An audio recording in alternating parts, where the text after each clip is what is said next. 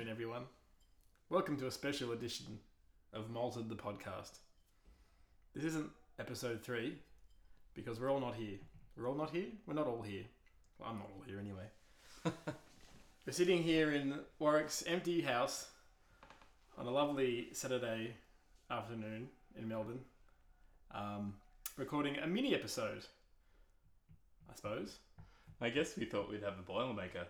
Yeah. It seemed like a good idea, and we didn't want to leave you because Charlie has been gallivanting around the place. Yeah.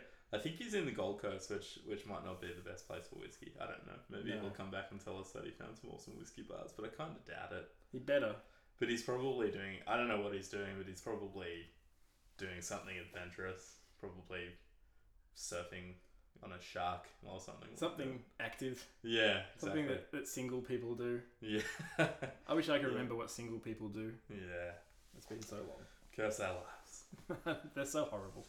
So we're going to drink a whiskey and a beer and see how they go together. I purposely went and picked something that I had no idea what it was. It's called American Monastic Clown Shoes, which is a Belgian-style India Pale Ale. Never had it before. It's American. I think it's from... I was looking at the label and I think it's Massachusetts. I don't know. I'm not very good with my American geography. But I believe that might actually be found near Boston. Yes, it is. As that is where... That is the capital of Massachusetts, or it might not be. I don't know. It's actually from Ipswich, Massachusetts. Ipswich. Which is funny because there's an Ipswich in Queensland, and that's where Charlie is. Right now. He's in Ipswich. All right. So this is a tribute to him. Yeah. And it's they're called the Mercury Brewing Company, I think it was. Yeah, Mercury Brewing Company in Ipswich. So I've never actually seen it before. So I'm interested to see what it tastes like. So I don't know. On the bottle, do you think you've? Mm-hmm. Go on. Tell us what's on the bottle. On the bottle, there's a very nice picture of someone who it looks like in some kind of Jesus style robes, but made up of the American flag. Mm. And there's someone with a selfie stick taking a selfie with a big red beard. Someone eating a burger. I'm sure it's all supposed to signify something, but I'm not sure what it is. I think it signifies America, right? I guess so. It's a monk American monastic. Oh, okay. Well, they did, because, we're a credible journalism organisation here at Malted. I did... Yes, we are credible journalism. I did feel the need to do some research, and I read the box that it came in, and there was a thing... Done. Yeah, there was a thing, I was very proud of myself. There was a thing about, like, how they were... trying to, I guess, sort of signify the freedom of America. And so I think the idea of there being a monk dressed in an American flag and a dog and a man eating a burger and that red-headed beard guy that's a selfie stick that he's got. I said it was a selfie stick. Oh, did you? Okay, well, I only just noticed. And there's the Washington Monument and the Capitol building. It's 8.5%. Shit, it doesn't drink like it's 8.5%, that's for sure. No, I'll have a wobbly bike ride home. Yeah. So I guess let's talk about the beer. What do you think? Do you think you made a good choice? Its build is very hoppy on the box. But I think it's not that hoppy. Yeah, I think initially when I tasted it, I thought maybe there was going to be a bit more of a hop explosion, but it never really came. But I think now that I'm drinking it, I'm getting used to it. There's a really weird juxtaposition there between they use a very I think it's a Belgian style yeast, so it gives it that kind of goldeny ale flavour, but it's also very hoppy. It's got the end of it's quite hoppy, like the aftertaste. It stays hoppy, but I guess it's that Belgian sort of influence. It's not like an IPA that... Yeah. Well, I mean, it's a Belgian-style IPA, so... Yeah. I don't really know what that means. Well, I guess that's it's all in the name. So it's hoppy like an IPA, but it's also Belgian, like Belgian ale. So, and one of the things, I'm not really a beer guy, and it's actually kind of ironic considering we're doing this podcast without Charlie and we're sort of doing our first real focus on beer rather than just talking about what we might drink with beer. But I think probably there are very, very particular types of yeast, and Belgium is, I guess one of the biggest birthplaces for beer, and they definitely pioneered the use of yeast over hundreds of years. And Belgian sour ales and Belgian strong ales and things like that are very much they taste like they do because of the yeast a lot of the time. So that's as much as I know, and I couldn't really go too deep into it. I'm sure Charlie could. He actually does homebrew and that kind of thing. But he's probably sitting listening to this going, "Oh, you get it all wrong." Yeah. But that, as far as I know, that's kind of how it is. But what I do know is a little bit about hops and the varieties of hops and things, and so with these guys using, I think they said on the bottle somewhere, I can't say it now, but 7 different types of hops. So they're working to a certain flavor profile, I suppose, from the purely of their own device. Like they came up with a bunch of hops, and I guess they wanted to make it taste a certain way, and I think that they've made something pretty interesting, which I certainly wouldn't have expected. I'll tell you what, for a strong beer, it's pretty drinkable. Yeah, the more I'm drinking of this, the more I was like, yeah, I could drink a few of these. This is a very evil session ale. Like, I think you could sit there and you could drink it for, over the course of the night, and then just go, what the hell is wrong with my legs? So yeah, you are going to have a very interesting bike ride home, I would say. Yay, we should pair that. Not that I'd ever advocate drinking and riding a bike. It might be illegal wherever you're listening to this. I don't think it's illegal in Melbourne. Isn't it? I think it's illegal to... it doesn't matter. I'm going to be walking my bike home after today, I think. What whiskey have we got, Warrick?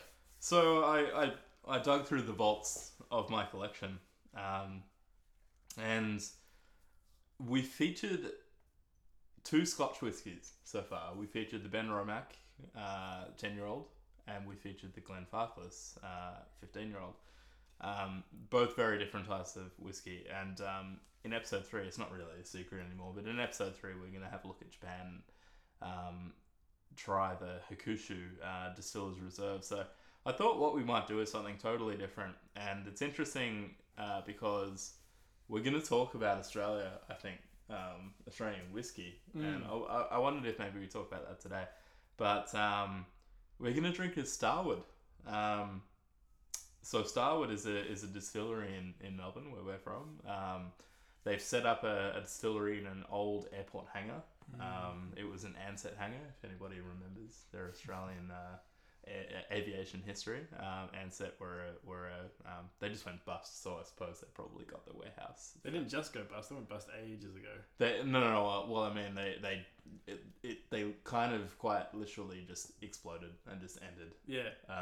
I was actually overseas when it happened, and I had flown to Thailand with Ansett, and then we couldn't fly back. So, but we were okay. We weren't stranded in Thailand. Lucky. So yeah, STARWARD is from Melbourne. They do a couple of whiskies that are internationally recognised. One of those is the Wine Cask, which just picked up the World Whisky Award for the best Australian whiskey. There's another one which is the Solera Cask, which is the sherry cask one, which is quite good. This one is a bit different. This is from their New World Projects range, and this is kind of where they do some shameless experimentation just to see what they could do. So they bottled this for Vintage Cellars. Not that we're giving them a shout out; they haven't paid us.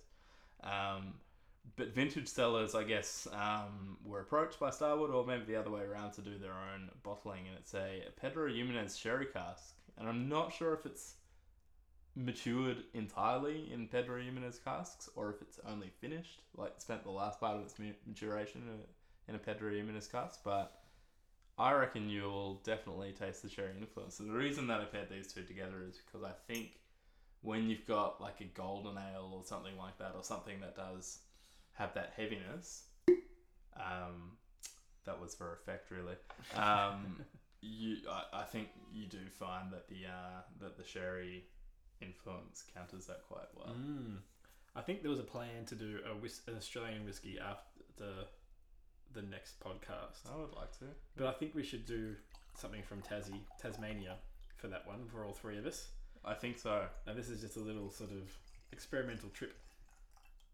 Well, I just poured myself a really massive glass and they're not so good. We should even it up. Yeah. And I spilt a little bit as well because I'm not very good with pouring. Fired. That's what they call it. So there's a distiller's term. There's the angel share. So the angel share is the whiskey that evaporates in the cask. So you lose it to the angels, and then there's the devil's cut, which is what falls on the floor when you're making whiskey. So basically, Warrick is the devil. Yeah. I just gave a lot of whiskey to the devil. My cat will probably drink it up and fucking love it. And we'll put that video on YouTube soon. Yeah, exactly. It'll be a hit. So strong smell. Yeah. So I assume this is quite young. Most Australian whiskey is quite young because you can't age it to the same level as you can in Scotland because of the climate and so and especially considering it's in an old airport hangar. It's it's a slave to the humidity. Hot, dry Melbourne. Yeah, exactly. And dry, cold Melbourne as well in winter. So yeah, it would age very quickly. So I really couldn't tell you, but I think what you do get when you smell this is just there's a robustness and a harshness to the spirit.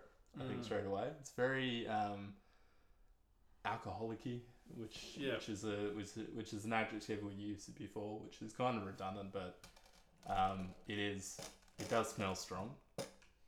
Certainly doesn't smell smooth. I do with the New World projects. I do get a pretty strong smell and taste from them most of the time. Yeah. Anyway, I'll have a taste. All right.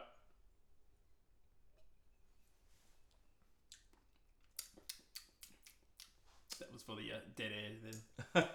Well, what are your thoughts? Maybe more taste. Hello. It is. Hello. It's probably not as harsh as other Starward or New World Projects whiskies I've had. It's actually maybe that sherry takes some of the heat out of it. It's actually it's quite nice, really. Yeah, I've had a bunch of sours, and this is probably my favourite, I think, that I've had. I am a huge fan of sherry bombs, and this is even on the nose, it's just like a wafting sherry influence. You get the raisins and the sultanas and the fruits and the plums and figs and just that really beautiful full smell to it. And then when you taste it, it's all there still. It's all hanging around on the palate, and I think it's got a really long finish. Too, which I think is a bit unique for Starward. I think Starward, maybe it's not necessarily a bad thing, but maybe because of the age or maybe because of the hugeness of the spirit, I've never really found that it has this long lingering finish, but this one certainly does. And how do you think it goes with the beer? It goes quite well with the beer, actually. I'm trying to pick some flavour notes out of that whiskey, and nothing more than what you've already said in regards to the fruits and the sherry taste of it. Well, I'm not very good with flavour notes. Yeah, well, neither am I, so we're all learning together. Yeah. And that's definitely something we don't want to go too far into the flavour notes. Like, I think if you were to taste this, and hopefully you can get yourself down to a Vintage Cellars and pick this one up because it's really lovely. But hopefully, you would find those flavour notes would be quite appropriate. Like, we don't want to throw anything out there that only you get or a listener might not. I'm definitely getting a little bit of smokiness at the end, like up through my nose at the end. I don't know whether it's peat. I don't think it is. I think it's more just. I don't know. Maybe it's just my palate, but it seems a bit smoky. I think it might be the heat. Yeah, I think it's the heat. But it could also be. Often, if you have the smokiness to the spirit, it could be because they might have used like a really. They might have charred the barrel. It's definitely got a smoky taste to it. So it might be sort of like a charcoal kind of thing that you're getting. Which it's at the end. It's at the end of the end of the taste. The back of the palate, back of the mouth, up through the nose. So I went to Starward, I think last year, with Charlie actually, Mm-hmm. and I was amazed at just how many barrels they have sitting there of stock waiting to be sold. That's awesome. It is huge. They are doing so well, and I'm so proud of them because they're probably the most moderately priced Australian whiskey, and one of the best as well. Just totally bang for their buck. And I think you'll start to see them really expanding into other countries. I'm sure they're already sold overseas now, but they recently signed a deal with Diageo's investment arm.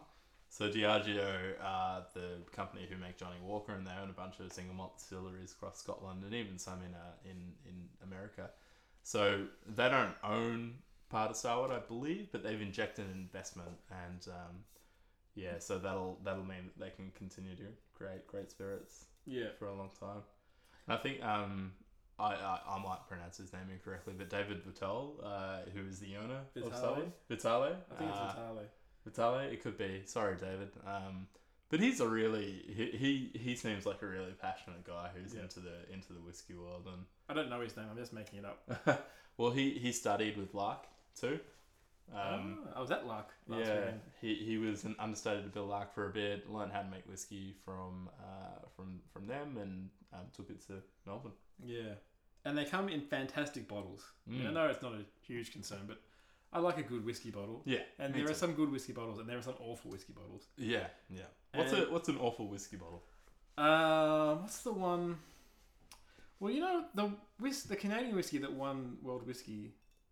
Yeah, it's pretty ugly bottle. It's not the best bottle. No, I'm sure the whiskey's fine and it doesn't affect the taste, but Yeah. the bottle, I mean, it looks like something that your grandfather would have had. Yeah.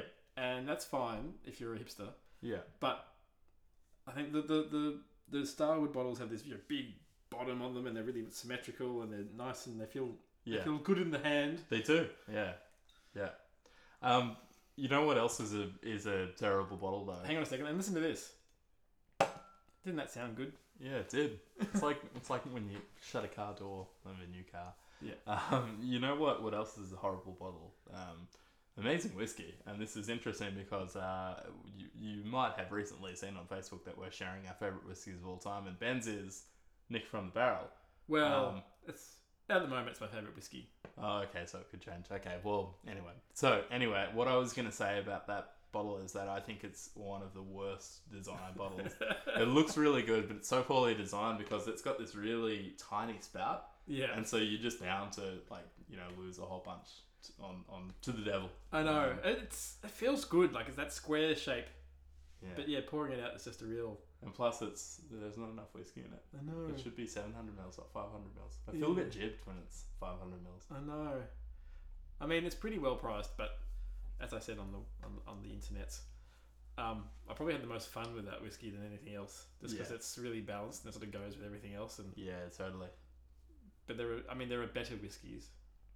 But anyway, I digress. We're moving away from. Well, I don't know. I think that might be it. What do you think? Is there anything more to talk about? Not really. Yeah, This is a bit of a quick one, so you can go out and tell us what you think. And thanks to everyone who's listened to the podcast so far. It's been pleasantly surprising, the reactions we've got. Bumping into people who've liked the podcast and listened to it. Seeing our SoundCloud numbers go up, which is great. It's very good for the ego. Yeah, I know. We're realizing that the podcast is really appealing to the non-whiskey drinkers too, which is fantastic. I didn't expect that. I thought that people would be like whiskey and just never listen to it if they weren't into whiskey, but I don't know. It's good to me that particularly people I know who've never really liked whiskey are kind of interested in wanting to try it now. So yeah. If we can ever influence anyone to start drinking, it's a really good thing usually. Yeah, totally. All right, well, that's us. We'll see you for episode 3. We're going to be in Japan. We're going to talk about the distilleries in Japan. It's going to be a really interesting episode because Japan is just can they even sell whiskey anymore? Like, they've just got no whiskey left. Like, I went into the bottle shop today. Do they have any time to make whiskey? Yeah, I went to the bottle shop today and there was no Japanese whiskey. And I was like, where is it all? Like, what's going on? So, we did already source bottles, so hopefully you can track down a bottle of that whiskey and maybe drink along. What with is it? us The when we hang out Hakushu? soon. Yeah, it's the Hakushu Distillers Reserve, and I haven't seen it anywhere other than when I bought it. Wow. So, No yeah. age statement. Yeah, no age statement. Yeah. Controversial. And we'll probably have another one of these little ones with Warrick and Charlie when I'm away during the middle of May. Oh, please don't make me do one with Charlie. I don't want to do that with Charlie. No, I'm kidding. I love you, Charlie. All right. Alright. We're done. Cool. Thanks, guys. Thanks for listening. See you later. Bye.